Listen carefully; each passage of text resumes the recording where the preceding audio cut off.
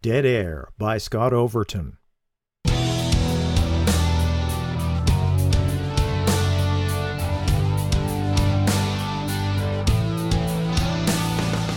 Previously in Dead Air. With a death threat against him, radio host Lee Garrett has suffered vandalism and a close call with bleach in a throat spray. Then, on a bitterly cold New Year's Eve, his car has broken down on the way home from an event.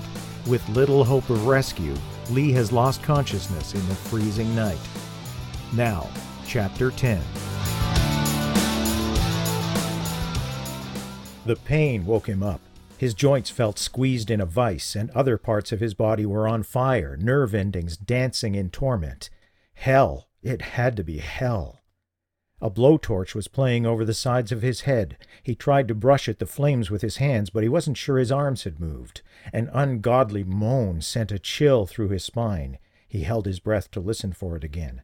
When he finally exhaled, a wheezing sob from close by made him dig in his heels and try to escape. He couldn't. Something was holding him in place. "Better not to move," a voice said, making him start. "That just makes it hurt more." Hurt more? He'd already been dropped into a vat of salt water with his skin peeled off. Was he being tortured? By a female demon? He'd have to open his eyes to find out, but his whole being rebelled at the thought. Sleep would be better. Go back to sleep. But it wasn't going to happen. Then the eyes have it, his mind wearily punned. He had to concentrate to find the muscles that controlled them. Light lanced into his brain, and he sneezed. Blinking tears away, he could eventually make out the blurred shape of a woman standing over him. The light was behind her, but he caught the impression of a color, pale green. Drab, suitable only for institutional walls and generic uniforms. Hospital. He was in a hospital. So he hadn't been far off when he'd thought it was hell. The realization wasn't a shock. He could logically accept the concept of a hospital as he could remember his own existence, but the link between them had no reality. The woman was speaking again. "How do you feel?" The words were absorbed like a pearl falling through oil. Feel? He felt like shit. He said so, but he didn't hear the words. Maybe that was because his tongue was a clod of dried moss clogging his throat. "I'll get you a drink of water," the woman said. She left his field of vision, and a flare of pain from his ears stopped him from following her with his head. She was gone a long time. Then he felt a hand against his back, lifting. He got the idea and raised himself onto his elbows, but he was curiously weak. Something dry pushed between his lips. A straw. He tried to suck on it. After a few attempts, he felt drops of bliss spread over his tongue, and he sucked again. Eventually he remembered he was supposed to swallow. That hurt like every other movement he made. "Feel like crap," he rasped. His mouth wouldn't make the SH. "No doubt. You came in with frostbite and hypothermia. Now that you're awake, I'll ask the doctor about getting you some painkillers." Frostbite. Cold. His body had been freezing cold. With a sudden swell of disorientation, he remembered. The car. He was in the car. He was freezing to death. He writhed, trying to escape, and knocked the water cup flying. Hands pressed on his shoulders, trapping him. He struggled, but the moment passed as quickly as it had come. He gave one powerful shudder and collapsed back onto the bed. "It's all right. You're all right now. You're safe." Understanding and memory came together. He wasn't in the car, not anymore. He was in a hospital bed. It wasn't a dream. The pain made it real. His eyes focused and found the woman looking at him with concern. "Are you okay?" she asked. He thought about speaking, but only risked a small nod. "I'll try to contact the doctor. Just stay still and rest." He watched her leave his field of vision, replaced by the dull white ceiling. He had an urge to look around, but the throb from both sides of his head told him it wouldn't be worth it. Instead, he lay staring, trying to project images from his memory onto blank space. Someone had come. Someone had taken him from the frozen car before it could become his tomb. Did he remember that? No, but then everything before this room felt like a dream. The memories of sensations and sounds slowly came back to him, and he wished they hadn't. Chaotic noises and waves of pain from his hands and feet. Something rough and hot pressed against his ears, but the pressure elsewhere felt more liquid somehow. Swirling surges of lava or ice against his skin. He couldn't tell which. There were sounds in the darkness like curses or screams, and he had a nauseating suspicion that they'd come from him. How bad was it? What had they done to him? Did they have to amputate? He struggled against his restraints and thrust his head forward until the tendons in his neck felt as if they would pop. Where were his hands? He was covered by light blankets, but at least there were bulges where his hands should be, and 2 more at the end of the bed sticking up like feet. He tried to wiggle them, but tears blurred his vision. The nurse returned. "My fingers, my toes," he croaked. "They're bandaged. They've got frostbite blisters, and we have to keep them sterile. But they're still there. Everything's still there." "Will I lose them?" "The doctor should really answer questions like that," she said. "I'm not supposed to." He let his head drop and swallowed painfully. "I heard him say you got lucky, though," she offered. "It sounded like there probably wouldn't be complications. Here, Dr. Rashad said I could give you something for the pain. He'll be around tomorrow morning to see you." She put the pills in his mouth and gave him more water. "Are you hungry?" "No." His stomach was queasy. "Because if you are, I'll try to get you some soup from the kitchen. Otherwise, it's bedtime. Do you think you could sleep again?" "What day is it?" "Saturday. You were brought in late last night. Actually, very early this morning, I guess." "So I've been sleeping all day?" "They had to give you something during the treatments. Stuff knocks you out. You still look pretty drowsy." "Yeah, but can I get these things off my arms and legs?" "Sure, they were just so you wouldn't move and hurt yourself while you weren't fully conscious." She pulled the cuffs free from his upper arms and shins. Presumably those areas hadn't been frostbitten. He drew his arms from under the blankets and looked at the swaths of bandages. The nurse gave him a reassuring smile. "If you need anything, just buzz." "Oh, sorry." "Yeah, and maybe I can reach the button with an elbow, if I get lonely." "They say a sense of humor is a good sign." She turned to leave. "Wait. Damn. What is it?" "What if I need to use the bathroom?" "You've got a catheter in right now, so unless you have to—" "No, not yet." "Okay." As she reached the door, he asked, "Do I have to dream?" "With the stuff I gave you, I don't think that will be a problem." He was trying to convince a nursing assistant that he didn't want another mouthful of oatmeal when Maddie Ellis came to the door. "Sorry to interrupt," she said. "Interrupt, please interrupt," Lee said. The young woman holding the spoon took the hint, replaced the tray on its cart, and wheeled it out the door. Ellis pulled a chair to the side of the bed. "How are you feeling?" "Nothing that half a bottle of scotch and a skin transplant couldn't cure. Sit down and stay a while. I don't get a lot of company. In fact, I'm surprised to have the room to myself. Is that your doing?" "Not me. There was another patient when they first brought you in here, but I guess you weren't in any shape to notice. They'll probably bring another one in soon. What about you? What have the doctors told you?" "The one who treated me should be around later with more details, but an emergency room doctor came by for a minute this morning. It sounds like I should be okay. Frostbite on my fingers and toes and ears, but I shouldn't lose them. Barring any nasty surprises." He shrugged. "I got lucky." "No shit. What the hell happened, anyway?" "That's what I was going to ask you," Lee said. "I don't even know how I got here. I thought I was a goner." "Too close to the truth. Too damn close. What were you doing on the old highway on the coldest night of the year?" "I figured I'd take a shortcut, but the frigging car broke down, obviously. What I want to know is who found me. I don't remember a thing. I guess I fell asleep." "And almost never woke up." She sounded angry, but he realized it was only because she'd been genuinely scared for him. "It was sheer luck. A truck driver who lives out that way was coming home after a run and saw your flashers. He brought you in. You were pretty far gone." "A trucker? Anyone I know?" "How should I know? A guy named Tucker. Big guy. Looks just the way you'd expect him to look." "Tucker, the trucker? You mean you do know him?" "No, it's just the name. It's too much." "Well, I wouldn't suggest you tell him that to his face. Anyway, the guy hung around the whole time they were treating you, and you should have seen him light up when I got here and told him you were Lee Garrett. You'd have thought I'd made his day." Lee felt his throat constrict. He coughed to clear it. "I guess somebody up there likes me after all." "I wouldn't push it if I were you." Ellis expected him to take a week off. Lee refused. They were into ratings again, an experiment BBM had tried once before that involved ballot sampling for the first 2 weeks of 3 consecutive months, instead of the usual solid 6-week stretch. He wasn't prepared to miss a week of that. He'd just need an operator to handle the equipment for him. They sparred a while over it, but the businesswoman in Ellis won out over her motherly side.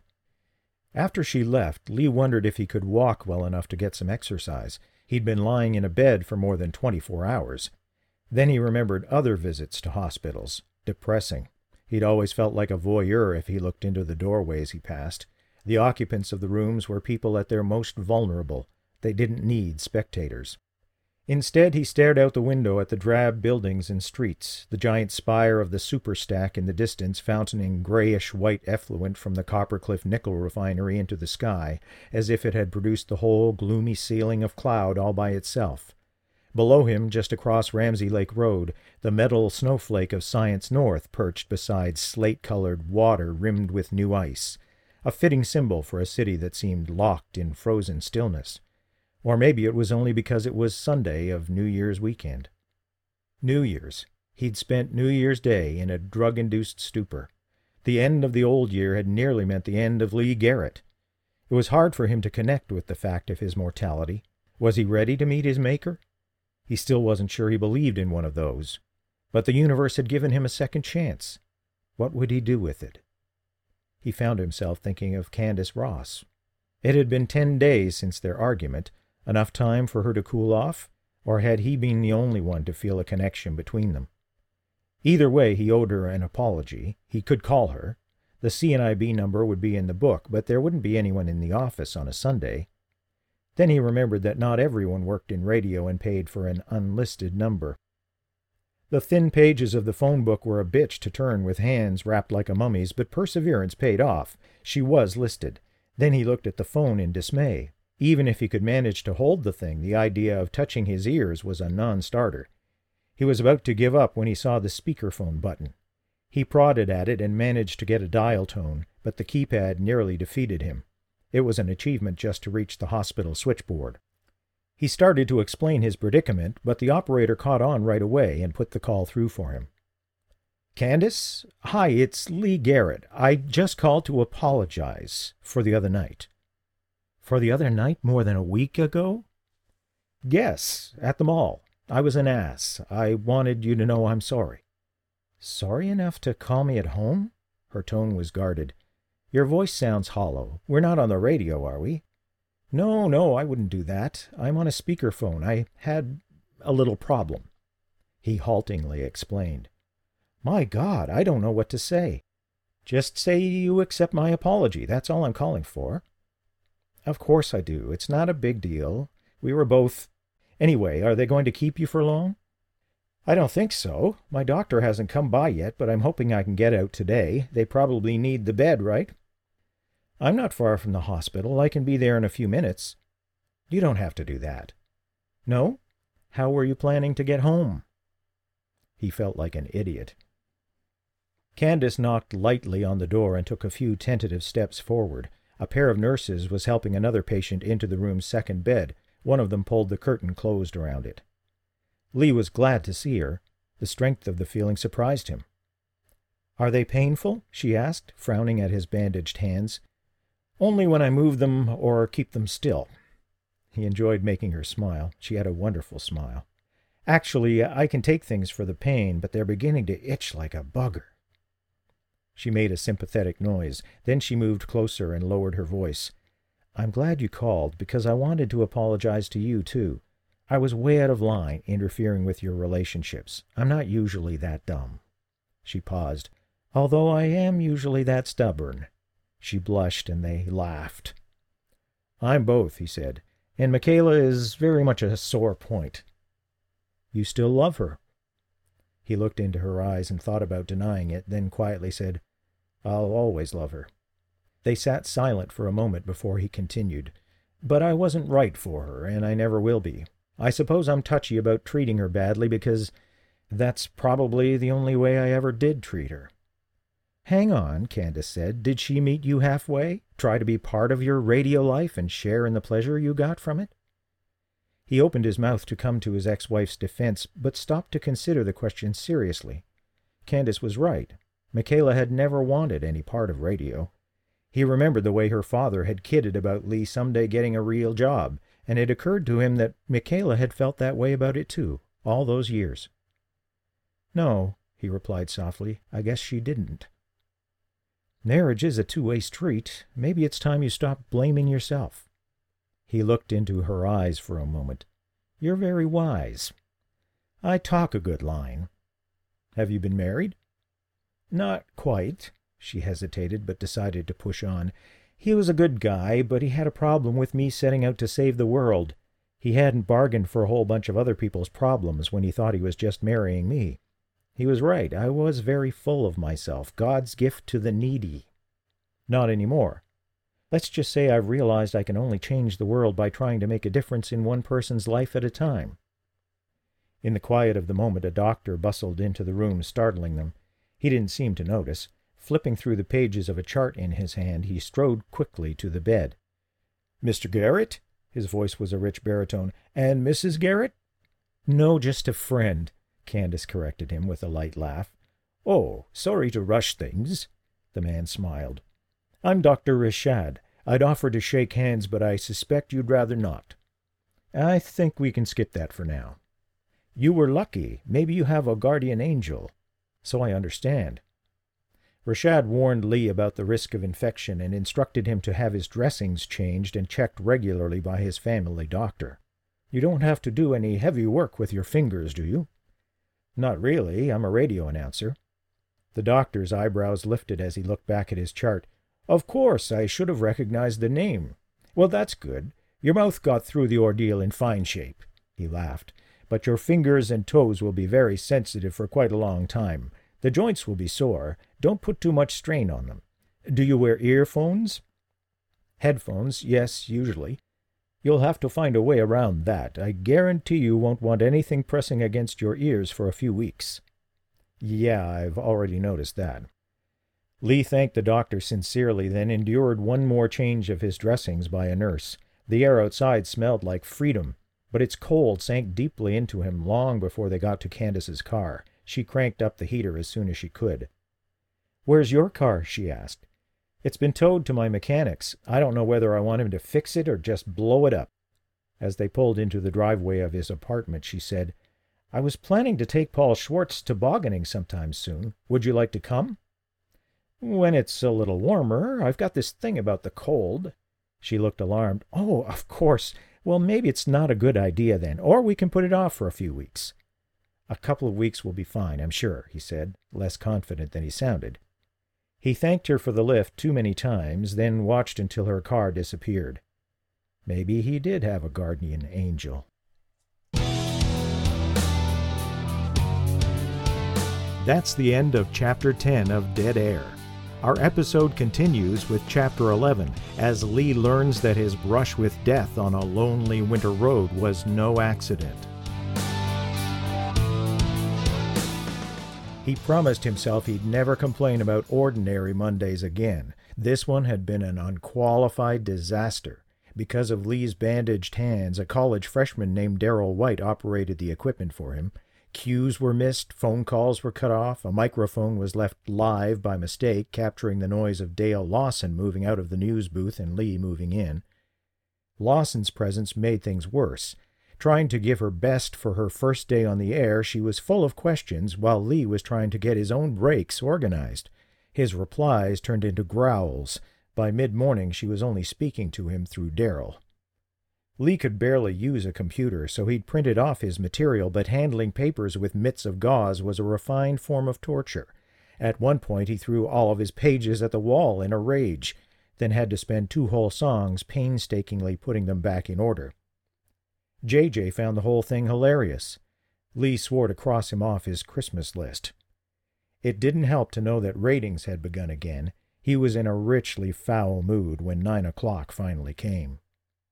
Things got no better when he called his mechanic. Emil was a big fan of the box, and Lee considered him a friend, but neither felt like small talk this time. "You figured out what's wrong with the goddamn piece of junk?" "Well, in this case, a Cadillac wouldn't have done any better." "What do you mean?" I checked over all the usual things twice before I finally noticed that one of the gas lines was split. The metal gas lines? Yep, there was water in the tank. Water? Lee's brain wasn't keeping up to the conversation. Water in the gas tank? Yeah, water. The stuff you like to drink and your car doesn't. A few liters, maybe. I didn't measure it, but I had to drain the tank. You can't soak up that much with methyl hydrate or anything like that. I always get my gas from you guys. That tankful for sure. Are you saying you've got water in your tanks? Emil raised his voice in mock outrage. I ain't saying that at all. You didn't get all that water from my tanks. No way. Maybe you went through a car wash with the filler cap open. It doesn't lock anymore, right? The image was so absurd in the dead of winter that Lee would have laughed, as Emil intended, but an ugly thought had come to him. Seriously, how do you think it got there?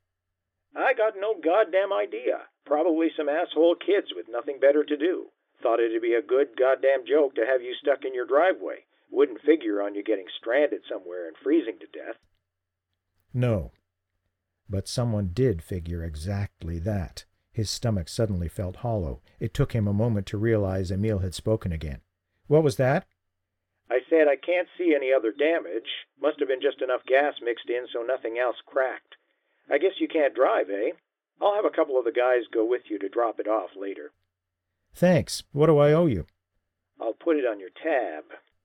A friendly shot, but also a subtle reminder that Lee hadn't paid Emil's last bill. You're a prince. He hung up the phone and stared at the wall.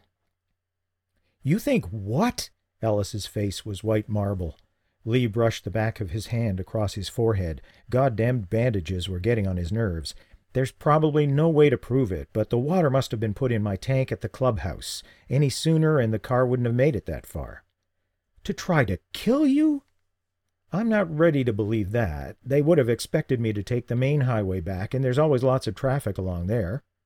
Unless they knew the old highway was your shortest way home. You're giving them too much credit. Probably just an unexpected opportunity to cause some shit for me. Anyway, Detective Davis is sending her forensics people to my mechanics to go over the car. Ellis just stared at the desk. She had no idea what to say. He drifted through the lobby on his way to the other side of the building. A figure caught his eye, and he turned to ask if he could help with anything. It was the cardboard Lee Garrett, his doppelganger. Or maybe it was the real McCoy and he was the copy, both two-dimensional with painted-on faces. Who could tell the difference? On his way past the newsroom, he heard his name. He stopped just out of sight. Lee's a good head once you get to know him, JJ's voice. Does he have to be such a prick in the meantime? Dale Lawson. Cut him some slack, would you? He nearly froze to death the other night. That has to mess with your head. Even worse, 'cause somebody's been threatening to kill him. Lawson grunted. I can understand why. The conversation was over. Lee quietly slipped away. Davis and some officers from the forensics unit were at Emil's garage when the cab dropped Lee off. One of the officers was leaning over the rear fender of the Volvo on the side of the gas filler door. Another was taking pictures. Your mechanic had to drain the tank and refill it? Davis asked. That's what he said. Looks like the gas jockeys took a rag to the fender afterward. Not much chance of any prints left after that. We've gone over the rest of the car just in case and taken prints from each of the workers here to know what we can ignore. Sorry. Never much hope anyway. If I were handling a container of water on a night like that, I'd be wearing gloves, wouldn't you? Lee nodded. Did you see anyone acting suspiciously at this clubhouse? Was there anybody there who might want to hassle you like that? There were a few who don't like me much, he answered with a self-conscious shrug. The smug face of Ken Cousins came into his mind. Mostly we ignore each other. Well, it's a place to start. Let's have the names. You figure on having this wrapped up in an hour like on TV? He tried to interpret her expression as a smile. Save your humor for your radio show. It needs all it can get. Two turntables spun beside his left arm. One was slowing down. The other was playing The Heat Is On by Glenn Frey. The song had about a minute left to run, and he realized with a shock that the next record wasn't ready. He reached a hand into the nearest of three long wooden boxes on the countertop to his right and grabbed the record at the front, a 45 RPM disc in a light green paper sleeve with a numbered label in the top left corner. I Never Promised You a Rose Garden by Lynn Anderson. That wasn't a rock song. He desperately grabbed the next one. The Green, Green Grass of Home by Tom Jones. His heart started to hammer. He must have brought the wrong music. There was no time left. He slapped a 45 onto the second turntable, put the needle on it, and turned the knob to put the motor in gear. Instead, the platter spun lazily backward. The turntable was broken. Fry had finished. The dead air was stretching to 5 seconds, 6. He stabbed the microphone button and began to blather about something, anything, while he stretched his arm to the limit and one-handedly swapped the Fry record for another. There was no chance to cue it up. He flicked the table into gear and mashed the start button. Gotta Get a Message to You by the Bee Gees caterwauled to life midway through the second line. As he let out a moan, he saw the red light warning that his mic was still live. He swatted the off button and tore the headphones from his ears. He had to get to the music library. The floor was littered with records like a minefield. He wasted precious time finding safe places to step. At last he made it to the door and bolted down a featureless hallway, turned to the left, took the next right. Or should he have taken a left again? He backtracked, spun around. Where was the library? Where were all the doors? He could hear his panicked breathing against a background of the Bee Gees from tinny intercom speakers. The final chorus of the song. His throat constricted. He had to get back to the control room. Back in control. He jackknifed into consciousness, gasping for air. God damn it! He hadn't had that dream in a long time. Would it never go away? He hung loosely over his knees until his breathing slowed, then flopped back onto the bed and massaged his forehead to rub the last vestiges of the nightmare away. Most announcers he knew were afflicted with some variation of it, a symptom of the pressure of live performance. Except it was out of date. Times had changed. The days when a few seconds of dead air would get your knuckles rapped were long gone. Once radio station owners took the route of computerized automation, glitches were commonplace. Sometimes the station went silent for most of the night because of some technical hiccup. Management shrugged it off. As long as the competition didn't do any better and profits were good, that was all that really mattered. The stockholders were in the driver's seat. He rolled over to look at the alarm clock. It'd be going off within 20 minutes. He decided to get up. A breath of winter came into the control room with Dale Lawson as she got ready to do the 6 o'clock newscast. She pointedly ignored Lee and got the temperature and sponsor information from Darrell White. Lee had considered apologizing, but if she was going to be a frost queen, he'd let her stew for a while longer. His resentment didn't last. When the newscast was over, he told Darrell to roll a couple of songs with an ID between. He pushed open the news booth door and held up a hand. "Dale, you got a minute?" She said nothing, but sat back in the chair with her arms crossed. "The thing is, I've been going through a lot lately, but that's no excuse for being a prick. I apologize." Her expression of surprise may have held a trace of guilt, but Lee pressed on. "Larry and Rob hired you to be a partner for me on the show, part of a 3-way team with JJ, except they didn't tell me. Never asked me for my opinion. By the time I found out, it was a done deal.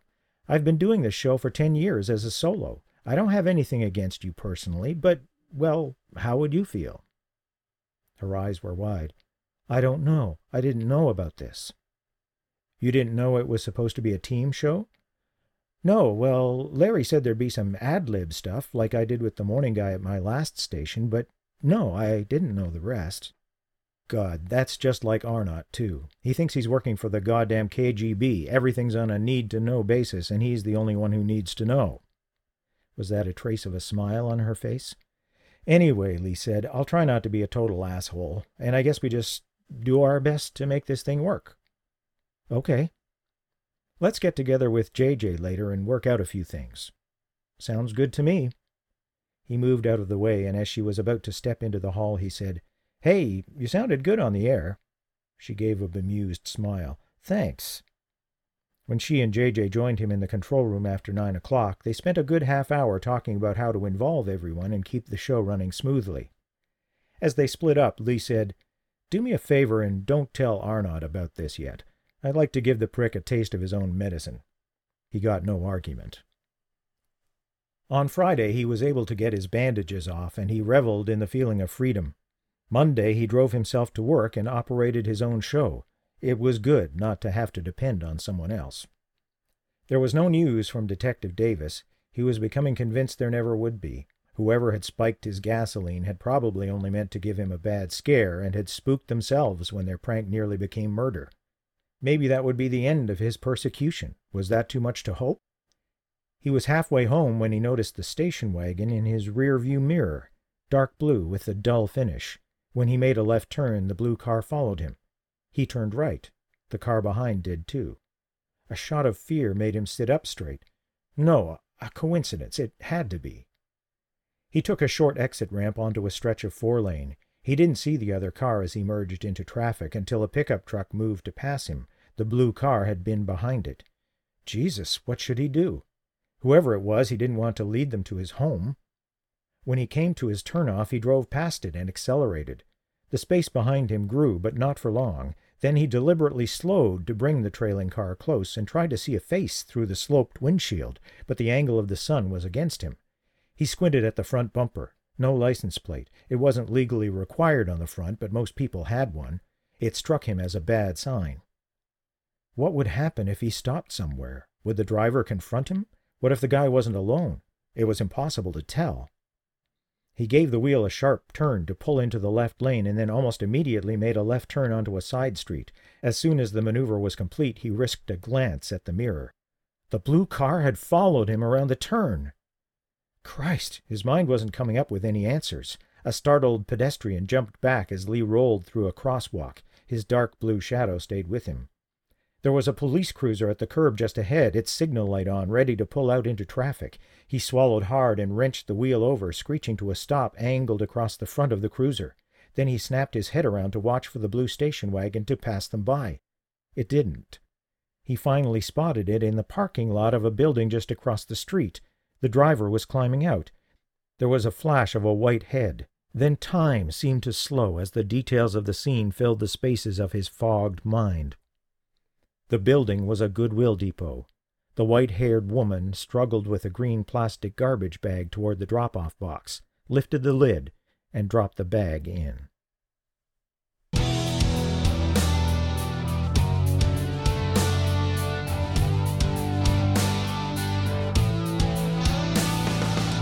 Chapter 12 is next in our podcast of Dead Air, as Lee Garrett gets to thank the man who saved his life and gets a welcome chance to pour out his troubles. There are lots of things we all think we know about the world of radio that probably aren't true. Go to my website to see videos about the radio secrets most of us don't know. And of course, you can buy Dead Air in print or ebook. Check out scottoverton.ca. Audionautics.com supplies the music for our podcast, and the text is read by me, Scott Overton.